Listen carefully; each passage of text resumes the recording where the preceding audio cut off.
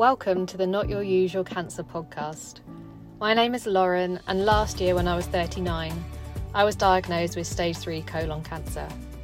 I have ADHD, I'm a creative type, an entrepreneur, Reiki practitioner and astrologer, and I've run my own coaching business and membership for the last few years. I take a psycho-spiritual, intuitive approach in all that I do, and it was no different when dealing with this diagnosis. I knew that I wanted to do things my own way, to self-advocate and combine alternative healing methods alongside the surgery and chemo. In this podcast, I'll be sharing what I've learned along the way and what helped me get through the really dark moments. It's not your usual cancer podcast because I'll be integrating the spiritual, alternative and creative approaches and changing the narrative on what having cancer looks like. I believe in empowering people to listen to their bodies and trust their intuition if something doesn't feel right. Let's experiment and find joy and fun again and release the heaviness that going through cancer can bring.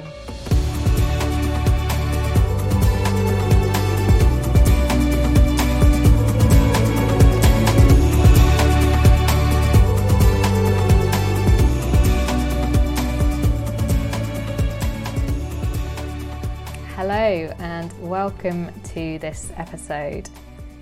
So this is not an easy topic to cover, but one that I feel is really, really important when you've had a cancer diagnosis. It's going to be a question that comes up almost straight away.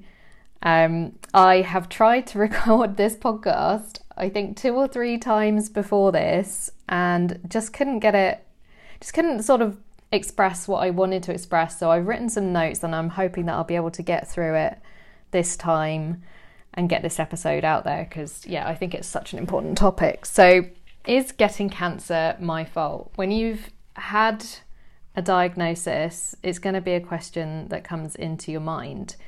For me, I was thinking, have I mistreated my body? Have I done something wrong? Have I been eating wrong, or was it all of that binge drinking I did in my 20s? So what I would like to cover with this episode is how we can take a sense of responsibility, but without blaming ourselves, without thinking that it's our fault. So when I was diagnosed, I went in and I'd had all of the scans, the CT scans. I'd had a virtual colonoscopy. If you've had one of those, you'll know what I'm talking about. It's an interesting procedure. So I'd had all of those, and I sat down with my doctor, my surgeon, and she said to me, we had the whole conversation about what the diagnosis was, what the sort of prognosis was, what the treatment was, and all of that. And then I remember her saying sort of towards the end of the conversation that it was just bad luck that this had happened to me. It was unfortunate that, I was so young and that I'd had this diagnosis. And if, that immediately didn't sit well with me, because if I fully believed that, then it meant that I had no control at all. If it's just bad luck, then it could just happen again at any time. And I think, like I said at the beginning, it's a sense of I've sort of got into this radical responsibility movement. And if you haven't heard of that, I've actually pulled up a definition. So what does it mean to take radical responsibility? Radical responsibility is the voluntary choice to assume or embrace 100% ownership for every circumstance we face in life, not as some kind of should or burden, but rather as a conscious act of self-empowerment and the genuine exercise of personal freedom. I love that definition. So, it's not about blaming yourself in terms of, even if you have been living maybe an unhealthy lifestyle or not eating as well as you could do, or you've been stressed or whatever the reason is, it's not about blaming yourself. So another point that I want to make is thinking about responsibility versus fault. So fault is past tense and responsibility is present tense. fault results from choices that have already been made, and responsibility results from the choices you're currently making every second of every day. So that's another one that I've pulled up online, and I think there's a lot of power in that too. So we can't change what's happened in the past. We can't change the actions that we took. You know, for me, if I could go back and tell myself in my 20s, maybe don't drink so much, maybe eat a bit more healthily, maybe instead of spending all of your budget on clothes and, you know, buying the super cheap food, maybe spend a bit more on better food. But, you know, I can't go back and do that. All I can do is take responsibility for where I'm at now and the changes that I can make going forwards. So in terms of feeling like we've got an element of control, that we can affect things, I think that is really empowering. And I actually think it's a bit irresponsible of doctors to say it's just bad luck. Because like I said, it just gives you a sense of, oh, well, I'll just go and do whatever because it doesn't matter, it's just bad luck. And for me, knowing that I can influence things going forwards, so what that looks like for me is that I've been on a massive health mission since my diagnosis, as you can imagine, and in terms of getting myself through, you know, staying mentally strong to get myself through the surgery, which was pretty intense, getting myself through the chemotherapy, which again, intense, but over a longer time frame. And then since I finished chemo, so about 7 months ago now, I've been on a mission to, live my best, healthiest life, which gives me a sense of agency, a sense of being able to affect the outcome. And then also, if for any chance, you know, I'm not going to put this out there, but also if by any chance the cancer comes back, I know that I've done absolutely everything in my power to prevent that. I think all we can do is do the best with the resources we have, the knowledge we have, which isn't perfect, but it's the best we have. So that's what I've been aiming to do sort of the last 7 months. I have been researching a lot in terms of what foods I can eat that are anti-cancerous. I've been taking supplements, I've been making smoothies, I've cut out a lot of unhealthy habits that I had before.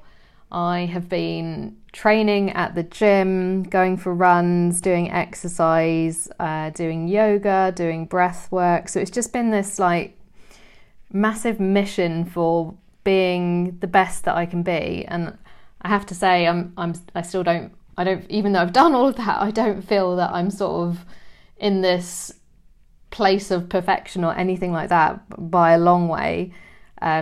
So when I went through chemotherapy, you know, it affects everyone differently. But for me, I put on quite a lot of weight. I was very little activity was happening while I was on chemo. So I was basically lying around in bed or on the sofa, wasn't really able to go out, just didn't have any energy. So even though I didn't have any energy and I was lying around, I was still eating a decent amount. And I actually found that eating really plain carbs, like, you know, your breads, your pizzas, your crisps, plain pasta, that sort of helped me and helped with some of the side effects of chemo. So inevitably I put on a decent amount of weight for me. I was certainly apart from going through pregnancy, I've definitely come out of chemo as my highest weight, and I'm still, I'll say, about halfway through getting back to what I consider a sort of normal weight. And it's definitely not about weight, it's about health, but that's just one measure. So I'm definitely on a mission now to take back as much responsibility as I can. I look at photos from the years gone by and I think, you know, did I have cancer at that point in the photo? Did I have the precancerous cells in my bowel? Was that already in process? And it just doesn't really help to go back and analyse the past. All we can do is focus on what we can do better going forwards. And I think there's a balance to be found in terms of the approach that we take. So I know there's a lot of information online around various diets or supposed miracle cures, and it's really not about like one particular thing that we can do or eat or take to help. It's about taking a holistic, integrative approach to just create the right environment in our body. So I always love a plant analogy, and I think it's so apt for this. So if we think about a plant growing, if it is struggling, if it's got yellow leaves, or if it's not growing very well, or if it's sort of wilting, we won't blame the plant. We'll change the environment. Maybe it needs some fertilizer, some better soil, a bigger pot, more water, more light. And I think we need to sometimes treat ourselves a bit like plants as well. So how can we change our environment to create a better internal environment in our body? And I think there's lots of different elements to that. And I think we can sometimes get really fixated on the diet and the physical, the sort of factual, hard evidence things. But there's definitely other elements that are just as important, I believe. So I've mentioned before, I'm a very spiritual person. So I think having a spiritual practice, connecting with your purpose, having clarity on, what it is you're here to do. And there's a really interesting book on this, actually. If you're a bit of a book nerd like me, it's called Cancer as a Turning Point by Lawrence Lashan. And it talks about the impact of emotions. He's worked with basically cancer patients for 35 years when he wrote this book, and looked at how their emotions or what's happened to them in the sort of 2 years or 18 months before their diagnosis, and basically found that there was, in a lot, basically all of his clients to some extent, or I should say clients, all of his patients to some extent, that there was either like a grief or a loss or a sense of lack of purpose or a feeling of failure, or that they would never achieve what they truly wanted in life. So a sense of hopelessness. So it's incredibly important that we find that. It's not nice to have. It's not a, something that sounds fluffy. It's actually really, really important to our well-being. And this book goes through various different case studies of different patients that he worked with, and what had happened in their lives before their diagnosis, and how he treated them was basically helping them find a sense of purpose again, helping them find joy in their lives. And I think especially in this, the pandemic impacted us all in different ways. But for me, maybe I didn't acknowledge it at the time, but I had invested everything into a fledgling business, which I was just growing in early 2020. It was a co-working business. I was really passionate about it. I built up a community of members. I had plans to expand it. It had a childcare. I partnered with a childcare agency, so parents could bring their kids along, do some co-working. It was in 3 different venues at the time. So yeah, I'd put a lot in it, and then obviously when the pandemic came along, that all had to close down.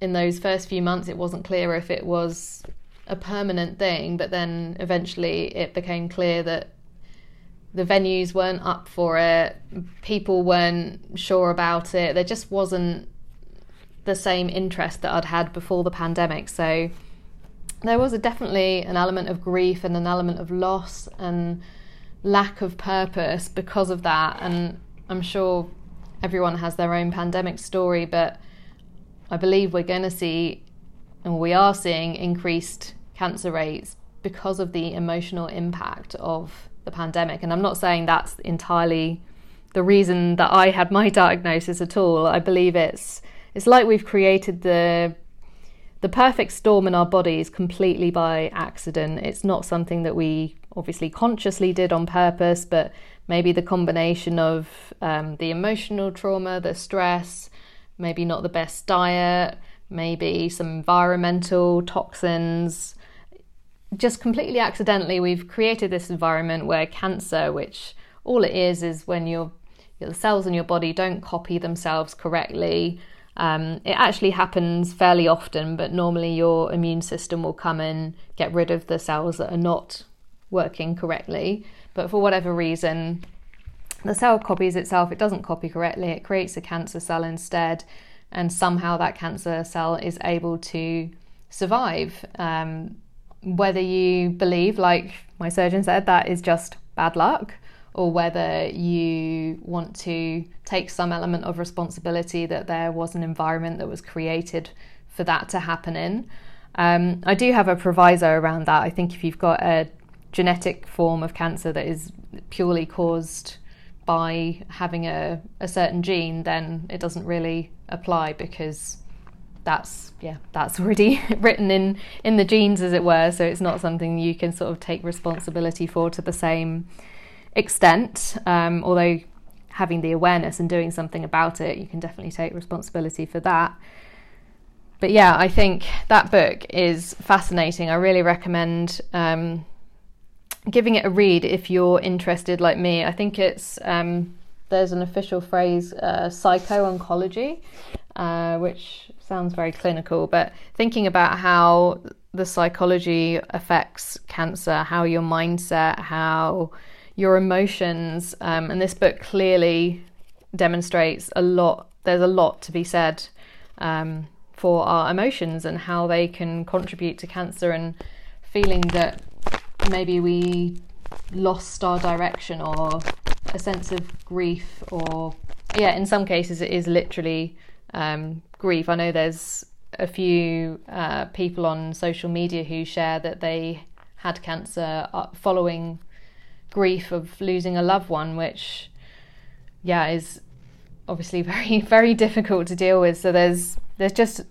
so many different scenarios for creating the environment in which cancer is able to grow and become,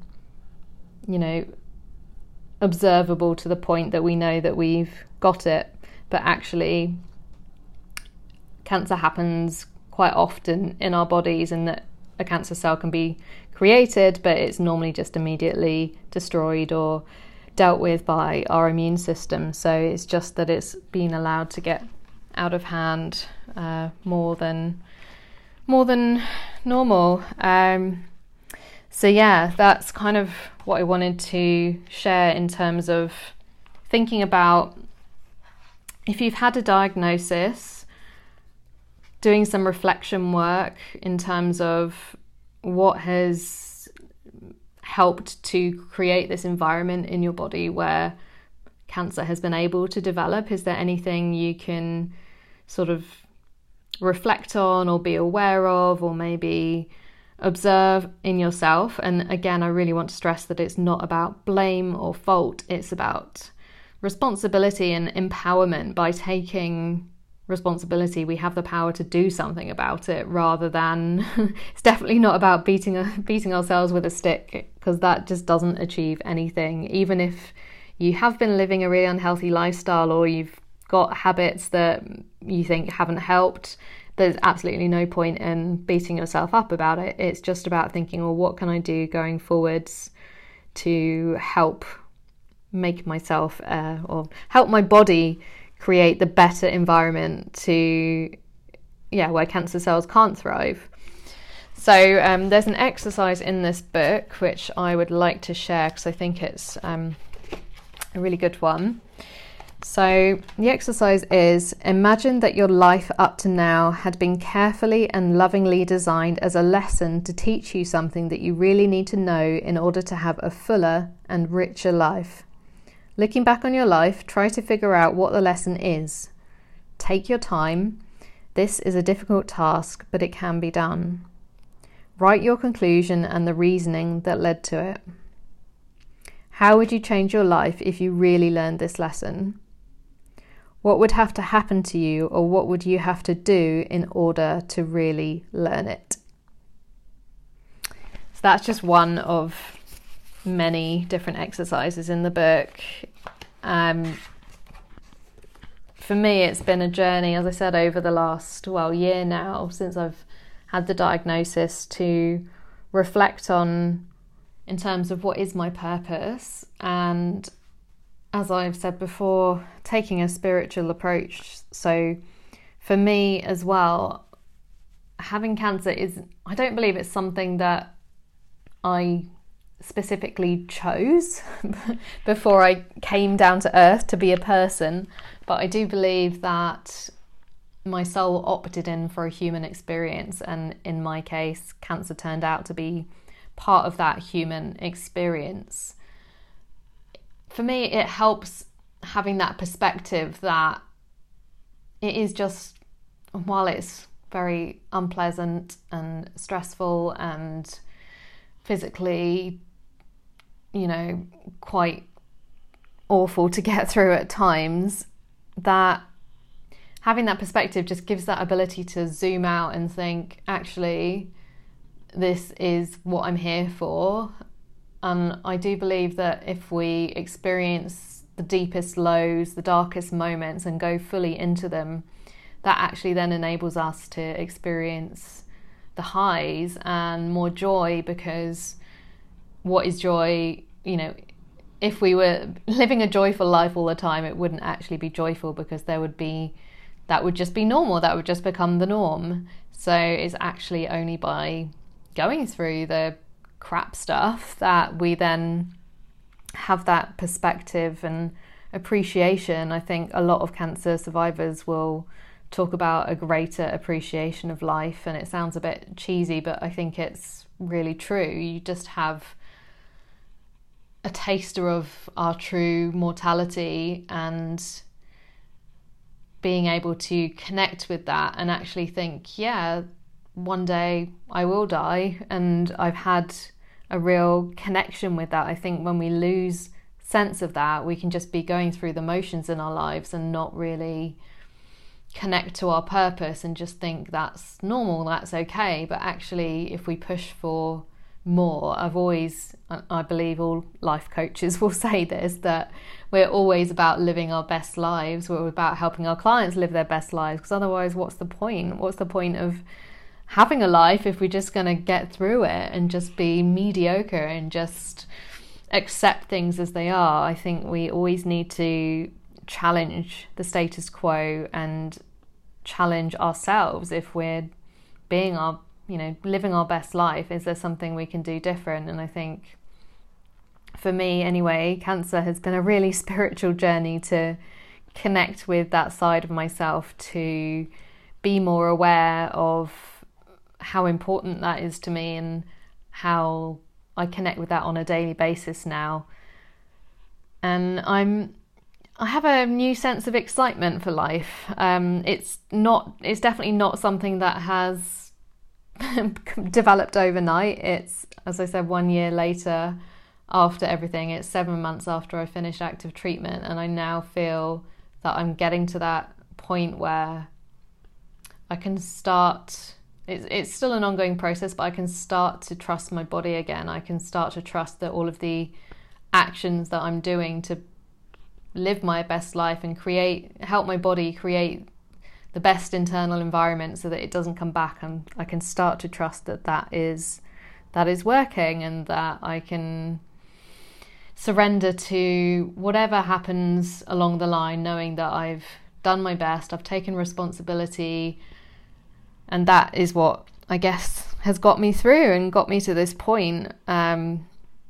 It's not been, I don't want to paint a too rosy picture. It's definitely not been all, it's not been all positivity and joy all the time. And I really believe in not going into toxic positivity, in terms of not dealing with the dark side and our shadow selves and all of those difficult things that come up, I think we need to give space and time to allow that to come up. And there's been days for sure where I've just cried and just sat around on the sofa and certainly not been thinking about anything positive at all. So it's an ongoing journey, but I feel that focusing on purpose, focusing on taking responsibility and healing at all levels, healing holistically, healing in terms of the relationships I have, the people I spend time with, the environments I put myself in, just everything